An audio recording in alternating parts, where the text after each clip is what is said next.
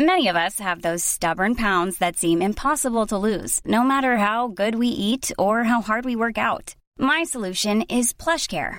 PlushCare is a leading telehealth provider with doctors who are there for you day and night to partner with you in your weight loss journey. They can prescribe FDA-approved weight loss medications like Wegovy and Zepbound for those who qualify. Plus, they accept most insurance plans. To get started, visit plushcare.com/weightloss. That's plushcare.com/weightloss. Hiring for your small business? If you're not looking for professionals on LinkedIn, you're looking in the wrong place. That's like looking for your car keys in a fish tank. LinkedIn helps you hire professionals you can't find anywhere else, even those who aren't actively searching for a new job but might be open to the perfect role. In a given month, over 70% of LinkedIn users don't even visit other leading job sites. So start looking in the right place. With LinkedIn, you can hire professionals like a professional. Post your free job on linkedin.com/people today. Millions of people have lost weight with personalized plans from Noom. Like Evan, who can't stand salads and still lost 50 pounds. Salads generally for most people are the easy button, right? For me, that wasn't an option. I never really was a salad guy. That's just not who I am. But Noom worked for me. Get your personalized plan today at Noom.com. Real Noom user compensated to provide their story. In 4 weeks, the typical Noom user can expect to lose 1 to 2 pounds per week. Individual results may vary.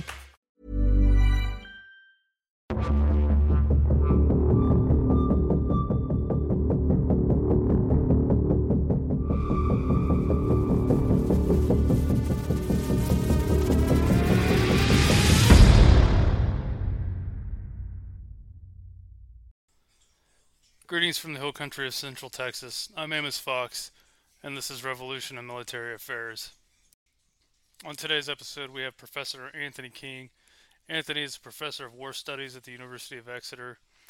Prior to that, he was the professor of war studies at the University of Warwick for several years. Anthony has published several notable books, to include a book on urban warfare that's been quite influential in the past few years, and then prior to that, a book on command, in addition to several other publications, both papers, academic papers, peer-reviewed journal articles, and other books.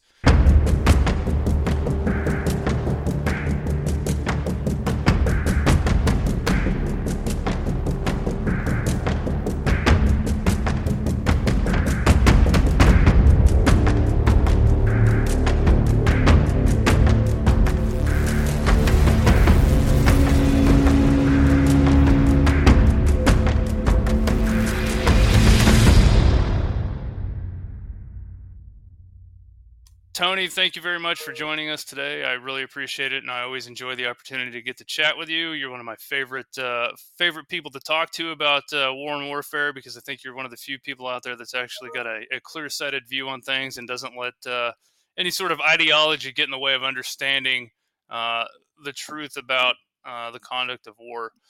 And so with that, I'd just like to start off by asking you a question about the future of war. What's it look like in your mind's eye, and why? What dynamics do you think will cause it to play out the way that you're foreseeing? Well, thanks for the invite to come on board, and it's always great to talk, and likewise, it's always lovely to talk to you. So in terms of the future of warfare, I mean, obviously, it might be worth dividing future of interstate warfare from future of counterinsurgency, although those two things go together, and particularly high intensity from lower intensity warfare. But let's look at, since interstate warfare is becoming much more significant, much more in people's minds. Let's maybe concentrate on that.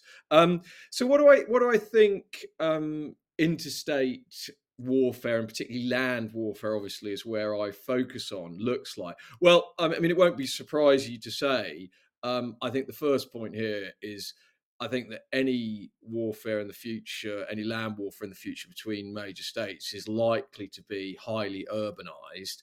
And we've discussed before the reasons for this, and it might be worth repeating them. So there's three classic arguments that you'll get in the literature. Firstly, that the world is urbanized. 3.5 billion people live in cities and urban areas now. Urban area provides excellent defensive against surveillance and targeting systems. And those are correct. Those are correct and right. But of course, the third element that I've emphasised throughout my work on urban warfare is force size. And actually, I think this really, especially when you move to the issue of interstate warfare, this actually becomes a really critical issue because it changes the geometry of land campaigns. We move from a frontal lineal geometry, which typified the 20th century, very large mass armies were able to form fronts and wanted to form fronts to deploy all of their combat power. Those fronts were punctuated by urban areas, but most of the combat power, because the armies were so large, was out in the field. So they met in the field, and the largest battles were in the field. Urban was the subordinate form of warfare. You move to the 21st century and you've got essentially a reversal of the geometries. The forces are very small, so they tend to converge on decisive locations. They can't form very large and dense fronts. Where are those strategic locations? They're almost always inside urban areas. So my first point would be, I think fighting high intensity interstate warfare is very likely to converge on urban areas. Now, Ukraine is interesting because I just make a slight qualification of that. I still think the argument about converging on urban areas is validated by the Russia-Ukraine war. But when we get quite small towns, for instance, Bakhmut, and you get a concentration of really quite significant forces, 30,000 Ukrainian forces seem to defend it. The figures on the Russians is very uncertain. Certainly 30,000, up to 50, 60,000. And Bakhmut is only a small town of 70,000 inhabitants. And there you get a kind of medieval operation where there's siege lines extend outside, or an early modern siege operation where the siege lines actually extend out beyond the urban areas. And of course, the actual geography of Bakhmut inside a hollow essentially meant that the high ground around it became absolutely critical to the maintenance of Fortress Bakhmut itself. So there's quite a lot of fighting, as we saw in terms of footage, posted footage in in trench systems in the field, which of course various people said looked like Verdun. Yeah. But note, it had converged on Bakhmut. And I think obviously the Russians and the Ukrainians are now in a sort of frontal system, but note the density is very low, and you essentially get three areas where the forces are converging. And of course, what's the point?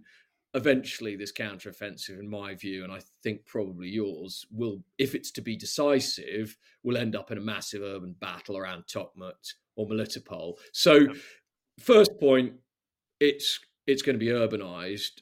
Second point related to that, and no surprise here, defense becomes the stronger form of warfare, massively stronger form of warfare, because defending these urban areas amplifies your force numbers. You haven't got that many forces, but it really massively amplifies your force numbers. And so it makes defense very significantly advantaged. And because of that, a couple of other things follow. Maneuver becomes very, very difficult to actually not really relevant or impossible. And attritional fires, attrition executed particularly through fires and through long-range fires, becomes really important. And it might be just worth saying about maneuver. Certainly, you're going to still get attacking.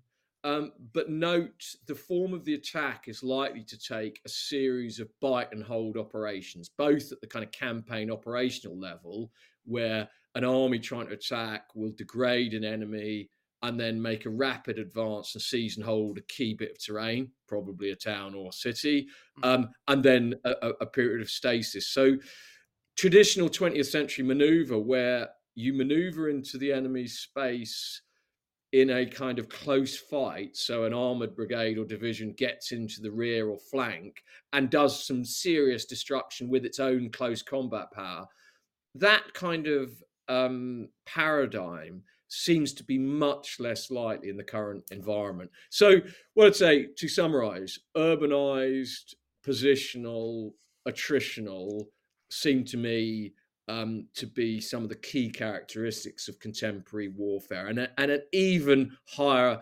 dependence upon firepower in the deep, especially. Yeah, that's very much along the same lines of thinking as you there, as I think about the future. What do you think is so as we talk about the increased likelihood of urbanization? There is a reluctance in many Western militaries, A, to accept that as reality, but B, also then to say, okay, but then what?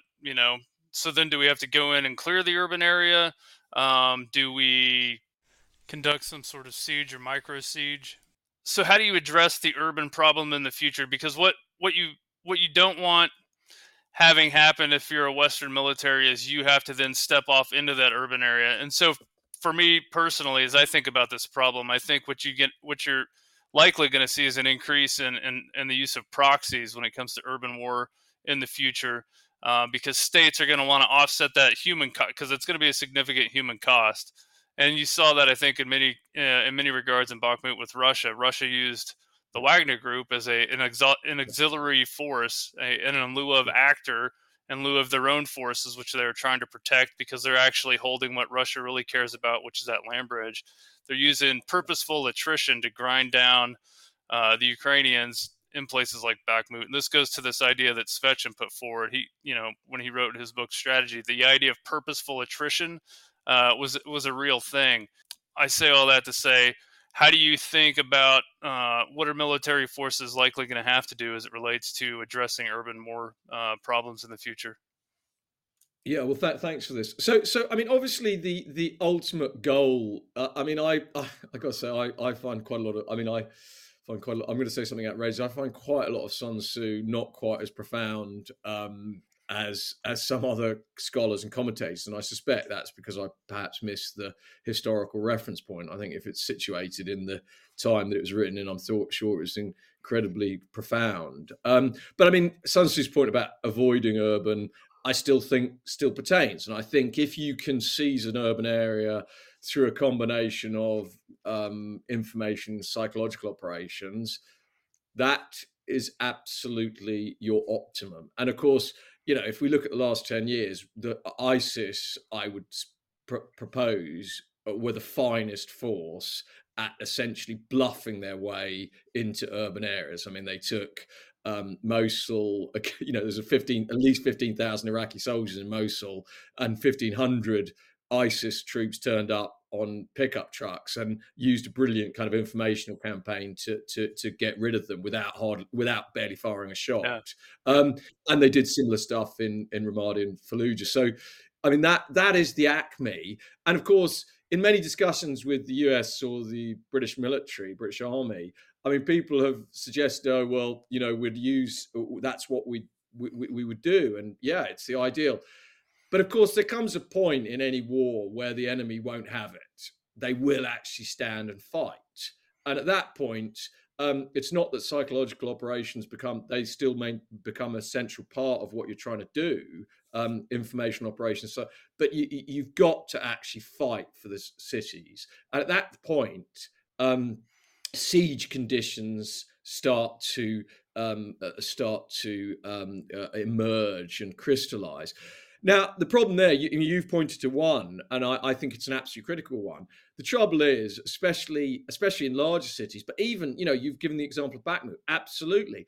And we don't know how many of the Ukrainian International Legion, which has provided a very significant force to the Ukrainian army, also was fighting in Bakhmut. It's just not known. But some casualties for that International Legion were in that area. So the presumption is that the Ukrainians also use some proxy forces. Yep. And absolutely, why is this? Because urban warfare is an attritional, slow fight in which significant casualties are very likely, especially if you're in the attack. And therefore, with small professional forces, they turn back into early modern or medieval forces where proxy mercenary elements become critical. Now, in fact, I think in many cases in urban fighting, even if a military force wanted to keep it a state-on-state fight, they won't be able to, because militias will be in those urban areas, especially in an urban area of any size.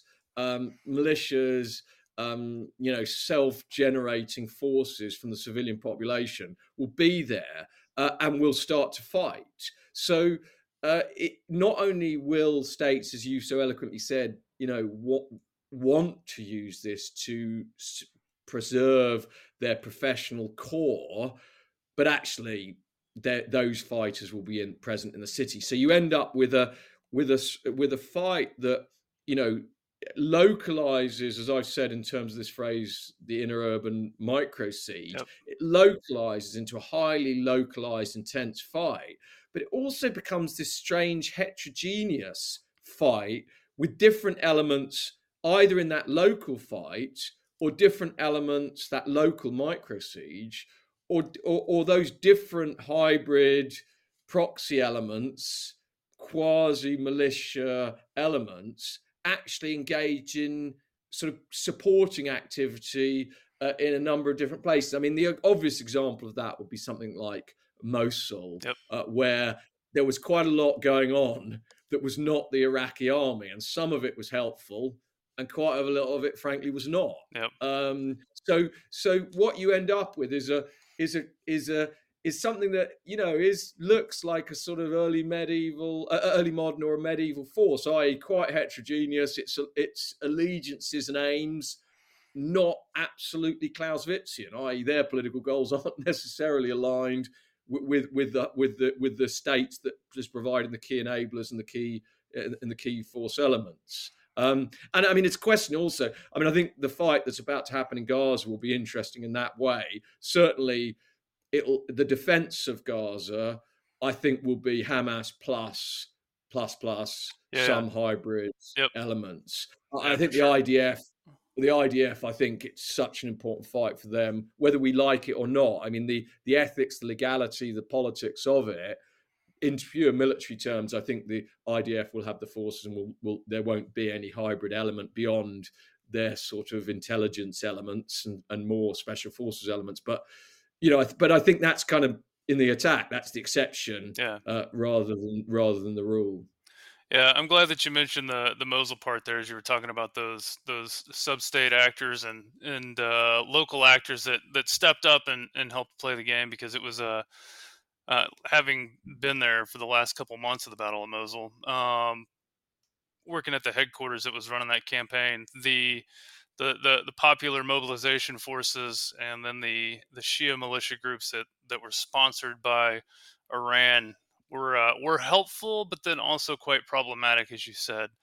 And so when we think about the future of warfare and this urbanization and this attritional aspect of it, I think a lot of folks will say that artificial intelligence and autonomous systems will obviate the need to do a lot of what we've just discussed, because it's that magic pixie dust that you can sprinkle on things. It's like deception. There's a deception fairy that floats around, and it's like, we've deceived our way into being able to do this great maneuver campaign. And I think AI and autonomous systems in many regards fall into that same thing. And obviously I'm being a bit facetious here, but what do you think, based off this big push on AI and autonomous systems and drones and the dehumanization, conceptually at least, of warfare? How do you think that's going to affect command moving forward? Well, this is a very interesting question. I perhaps take a sort of more extreme view on this, but it's a view that actually is coalescing in the work of some other scholars, and I'm thinking of people like Ben Jensen and John Lindsay here. So first of all, I separate the issue of AI from remote and autonomous systems. Autonomous systems already exist. Yep. I think they will increase. Remote has become completely ubiquitous. I think some of those remote systems, the US Army, for instance, has been experimenting with some drone swarms out at NTC last year and this year, and they've got some interesting capabilities. But I would separate the autonomous weapon systems from AI. And my own take on autonomous weapon systems, and let me focus on land warfare and urban here, and then I'll come on to this issue of command. I actually I'm profoundly underwhelmed by the impact that they will have. I think there'll be some more autonomous systems. I think autonomous drones of some sort, maybe some ground robotic vehicles, unmanned ground robotic vehicles will also appear. What do I think will their effect on urban warfare will be? Close to zero. I think that their likely capabilities, they'll be very difficult to program. Their range, their payload, their functions will be very limited. There'll be another weapon system. That's it. Now, but does this mean that AI in terms of command will be sort of irrelevant? No, not at all. So I do think that artificial intelligence has already begun to play actually a significant role in the command of military operations. So what do I mean here? Well, what does AI do? What's its key function? Its key function, and you can see this with Google, Amazon, Microsoft, is it's used to process data. I mean, that's the milieu in which it exists, and it can do things to data. It can process quantities of data, see things in data which humans couldn't even begin to do, even if they were given an infinite time span. So what AI does is to enable, if you get the right data, it enables a command to see more accurately, more deeply, and more quickly across a battle space. And that is a really significant thing. And we've already seen this starting. I mean, so we could start to see this crystallizing with the Joint Special Operations Command in Baghdad hunting Zarqawi. Yep. And it's both becoming more common, intensifying, proliferating, increasing. It's now in the public domain. US support for the Ukraine war operationalized this use of AI to give a better targeting system. I mean, it's now seems totally irrelevant, but the IDF's Operation Guarding the Walls in 2021, which was their last intervention into Gaza, 11-day strike against Hamas and its pretty massive rocket attacks, 4,000 rockets in about 11 days, nothing compared with what's just happened or what is happening. But the IDF used a similar system of processing data from multiple sources, open source, satellites, encrypted and de-encrypted messages, fusing it together with the help of artificial intelligence to provide a better intelligence picture. So what AI is helping commanders is to see and to target and to plan more effectively. I mean, these are two of the key functions. I mean, in my view, there's 4 functions of AI, but let's talk about 2 here, which is planning and targeting. Mm-hmm. And it's already started to have that effect and will increasingly have that effect. Does this make command easy? Does it mean, there's been discussion of sort of automating military decisions? Not at all. So the key bit, the AI only works, the algorithms only work insofar as they're tied to very specific problems, which the commander and the staff have got to work out. So the issue of mission definition, key element of command, AI is not going to help you. AI does not help Jeff Bezos work out which company he wants to put out of business next week. It helps him to, once he's decided which company, it helps him to integrate with those customers directly and to recognize the patterns in the market. It's very important. But it doesn't help the Bezos' S group to actually decide policy, similar with the military. Commanders will have to actually define a mission. And if they want to use AI, they're going to have to be really precise about it. Even when it gets down to more specific questions, AI still requires human input. And one of the things here that makes it more difficult is one of the human inputs it requires is input from civilian contractors from the tech sector who come under command of the military, posing, I think, a very significant novel problem to a military commander today? How do you command a staff, a headquarters that now consists not just of military personnel, of staff officers, but tech expert, computer programmers, data scientists, data engineers, programmers, who are going to be an intrinsic part of your team? And in the IDF, and indeed in 18 Airborne Corps, we know, running the Security Assistance Group Ukraine, that these are issues that the commander had to come to terms with. So AI will be crucial, because in the competitive arena that is war, you want to be faster, quicker, more lethal than your opponent, and processing data from these, unbelievable quantities of data from the sources, geo sources, from satellite alone. The quantity of data that you can process and that you have available, absolutely massive. You need it. You want it to be competitively advantaged, but it's going to be hard to do. So actually, the irony is AI used properly will make militaries more effective, more efficient, but it's going to take one hell of a lot of human effort to get there, to actually do it. So it actually, for me, it complicates the command problem rather than it turns us all. It's not going to be Hal is not going to be telling a lieutenant general what to do. That's right. Not at all. Yeah, I think that so one point and then a question, a branch question there. So for me personally, looking at this problem, I think that data, what you just described and the amount of data that we'll be able to collect and be able to sift through, that in itself is a problem, and it's a new vector of warfare, or maybe even not a new vector of warfare, but it's expanding on existing information operations, but in a way that's far more troublesome, because as we try and overemphasize the role that AI and all these machines are going to be able to, sensing and space and all the cyber capabilities, being able to collect information, it's going to create challenges with handling data, in terms of there's going to be so much data that you can poison a system, you can poison the enemy or an adversary's ability to understand what's going on by manipulating the data that's on the that's just out there against an adversary. And so I think that that's something that we haven't really looked at closely. And I think you mentioned 18th Airborne Corps. I saw I think it was last summer, they had stood up a data warfare company, and I think that that's probably, I don't know what they do exactly, but I think it's something that's probably really interesting to dig into.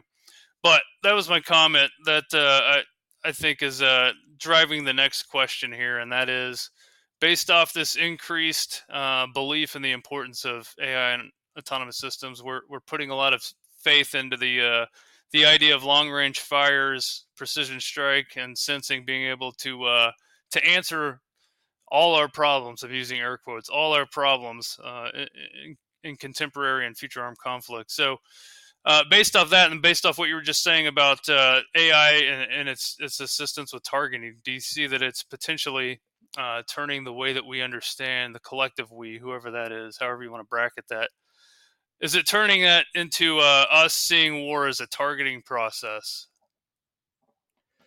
Yeah, I mean, this is interesting. In a certain sense, in the deep, yeah, and this is where AI really AI as a data processing technique, I think really does start to become significant, and that the deep is able to be targeted in a way that I think is quite distinct. I think the ranges and the precision of the strikes into the deep, do transcend things that we've seen before in the past. I mean, obviously, that range of that deep strike has been increasing, since the rise of artillery. So the ranges started to increase very significantly around 1850.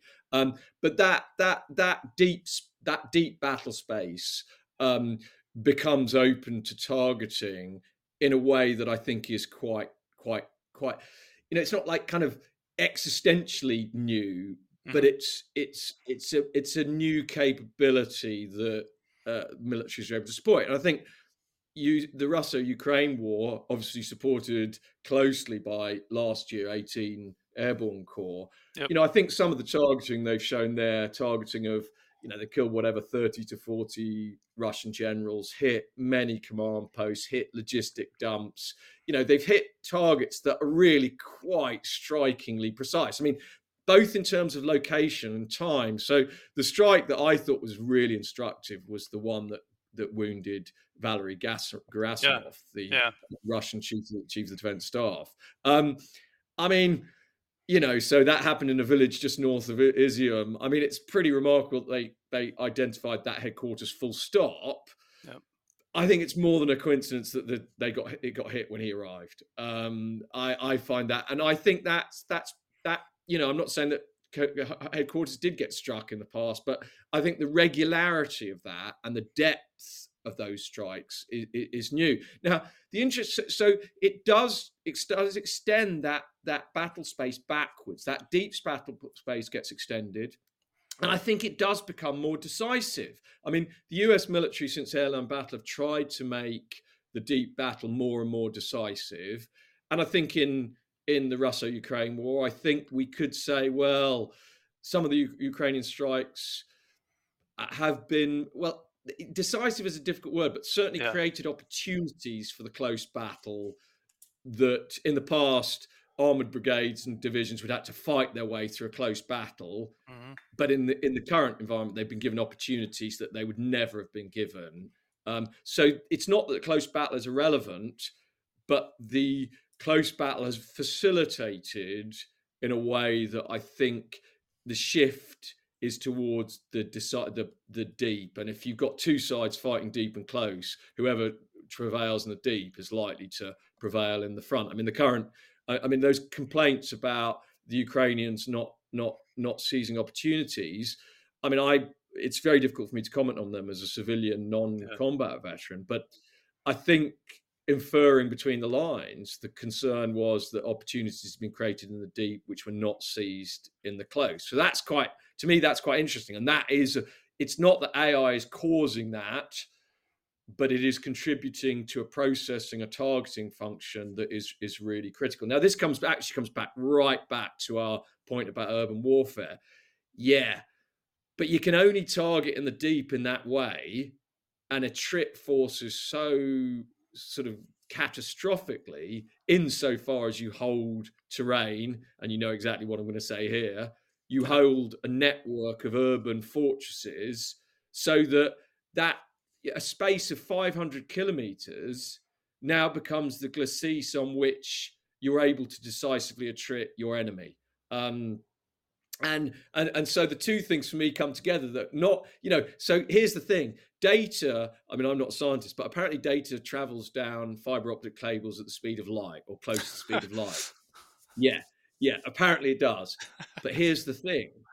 The data moves at the speed of light, but it's actually adding to warfare, which is glaciating into medieval tempo, really slow fighting. And that's the kind of weird paradox that I think we've all, scholars and military professionals, have got to get our sort of imaginations around.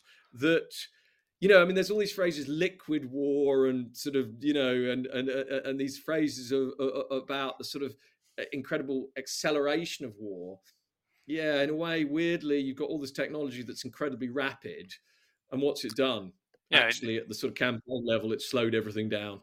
That's right. It just gums everything up. That's what I like that data paradox. I think you may have coined a phrase during this conversation. Oh, right. Yeah, I'm gonna steal that from you and write about it in the future. Yeah.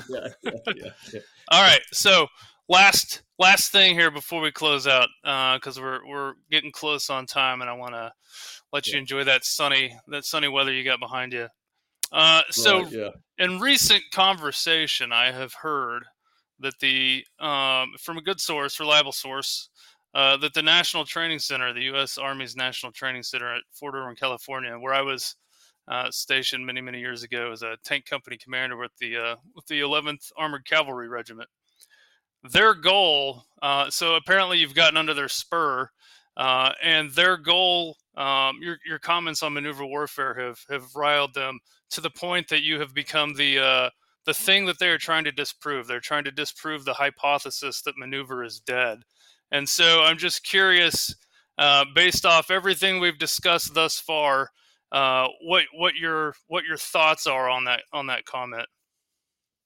Well, I mean, I got to say, I'm probably normally quite a sensitive person about people criticizing me, but actually, I take this as I am actually really very flattered that an effigy of my own self is now burning. I've been inside Razish and is sort of being burned in the central sort of marketplace of Razish. I mean, I take it as a vindication of sociology and myself as a sociologist. What do I think? Well, I'd be really interested. I'd be really interested in the results.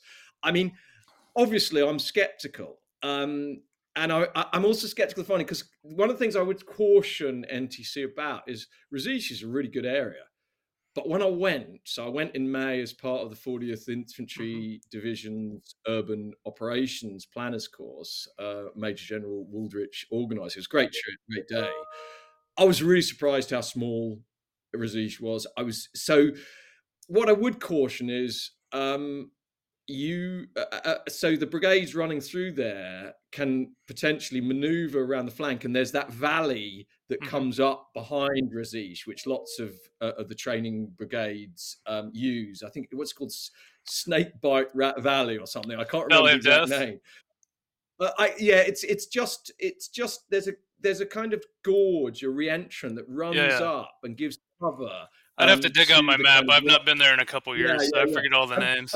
What I would say is, because Razish itself is so small, I would be cautious about drawing really significant conclusions about, because the possibility of manoeuvre to inconvenience an urban area. Because they're a brigade, I mean, it's likely to get attrited. It can outflank on this gorge to the right and the plain to the left. It can outflank Razish in a way, and it can get up to the mountain behind it, the little hill behind it, in a way that would not be possible in a proper urban area. So, that is a tiny village. Even Bakhmut, which is small, is the ground area. So what I would caution is be careful. I really look forward to seeing those experiments. Is be careful drawing conclusions about manoeuvring around an urban area, which would not pertain with a bigger urban area or an urban area in a different topography. My second point is, I'll be interested to see if someone try manoeuvring through Razish, because if you look at the building structures, at a certain point you have to take some key buildings, and the way they're taken is by massive firepower and then a breach and a clear. So for me, that maneuver for me is a large scale movement to the flank and the rear. A massive firepower assault on a strong point and a breach and a clear, very important form of warfare, absolutely critical. But it's not maneuver. I mean, you could call it maneuver if you want, but I would not. I would call that an attritional siege operation. When it's executed well, you preserve your own force and destroy everyone inside the fortified strong point. So, those would be the two caveats. But I am honestly flattered. I think it's a key experiment we need to have. I'll be interested. The other point I'd make is, we're about to see a cataclysmic urban fight of two forces which are wildly mismatched, the IDF and Hamas.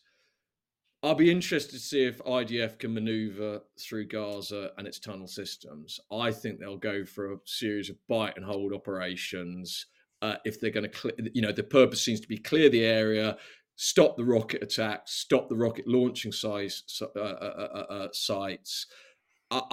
So that is a material data point, which I think we should pay some serious attention to. Yeah, as I've discussed and we've discussed in the past too, I think that in this discussion of maneuver and as you're talking about Hamas and the IDF's plan moving forward, I think it's important to understand that it's not your preference on how you fight. It's what do you have available? What are the conditions and what's the situation? And in many cases, like, you're only a small fraction of that. Your preference is a small fraction of that. If you don't have the components and conditions to do a certain form of fighting, you can't, right? And if the situation dictates a certain form of fighting, you have to do that too. And so I think that's critically important. Then also to the point on the National Training Center, I think it's also important to understand that in most cases, what's out there fighting is a brigade against a regiment, right? And so the regiment in Black Horse is replicating, a force that's far greater than what it really is. But at the same time, like, a brigade exercise is a brigade exercise, and not everything that you do and learn at the brigade level is scalable to the division and corps level, right? The physics of all that and the geospatial considerations are different. So to your point on that too, I'll be interested to see how that works, and if they can actually disprove your hypothesis. But with that, Tony, thank you very much for your time. It has been an absolute pleasure. It's been good to catch up with you. It's been a while since we've been able to chat, so it's been good to chat. And is there anything, as we close out here, I'll give you the last word. Is there anything you're working on or anything that you'd like to plug before we break here? Well, I don't know whether to plug. I'm just writing, as you probably inferred. I'm just in the middle of writing a book on AI and the transformation of armed forces, transformation of warfare, which talks to a lot of the themes we've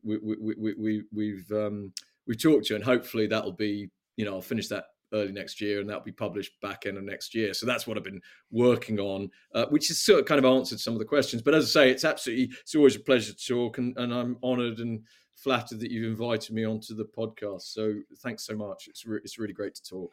All right, Tony, thank you. And once the NTC proves us wrong, we'll get them back. We'll get back on here and talk about the results of that test. I'll await my invite out for Irwin. All right, thanks.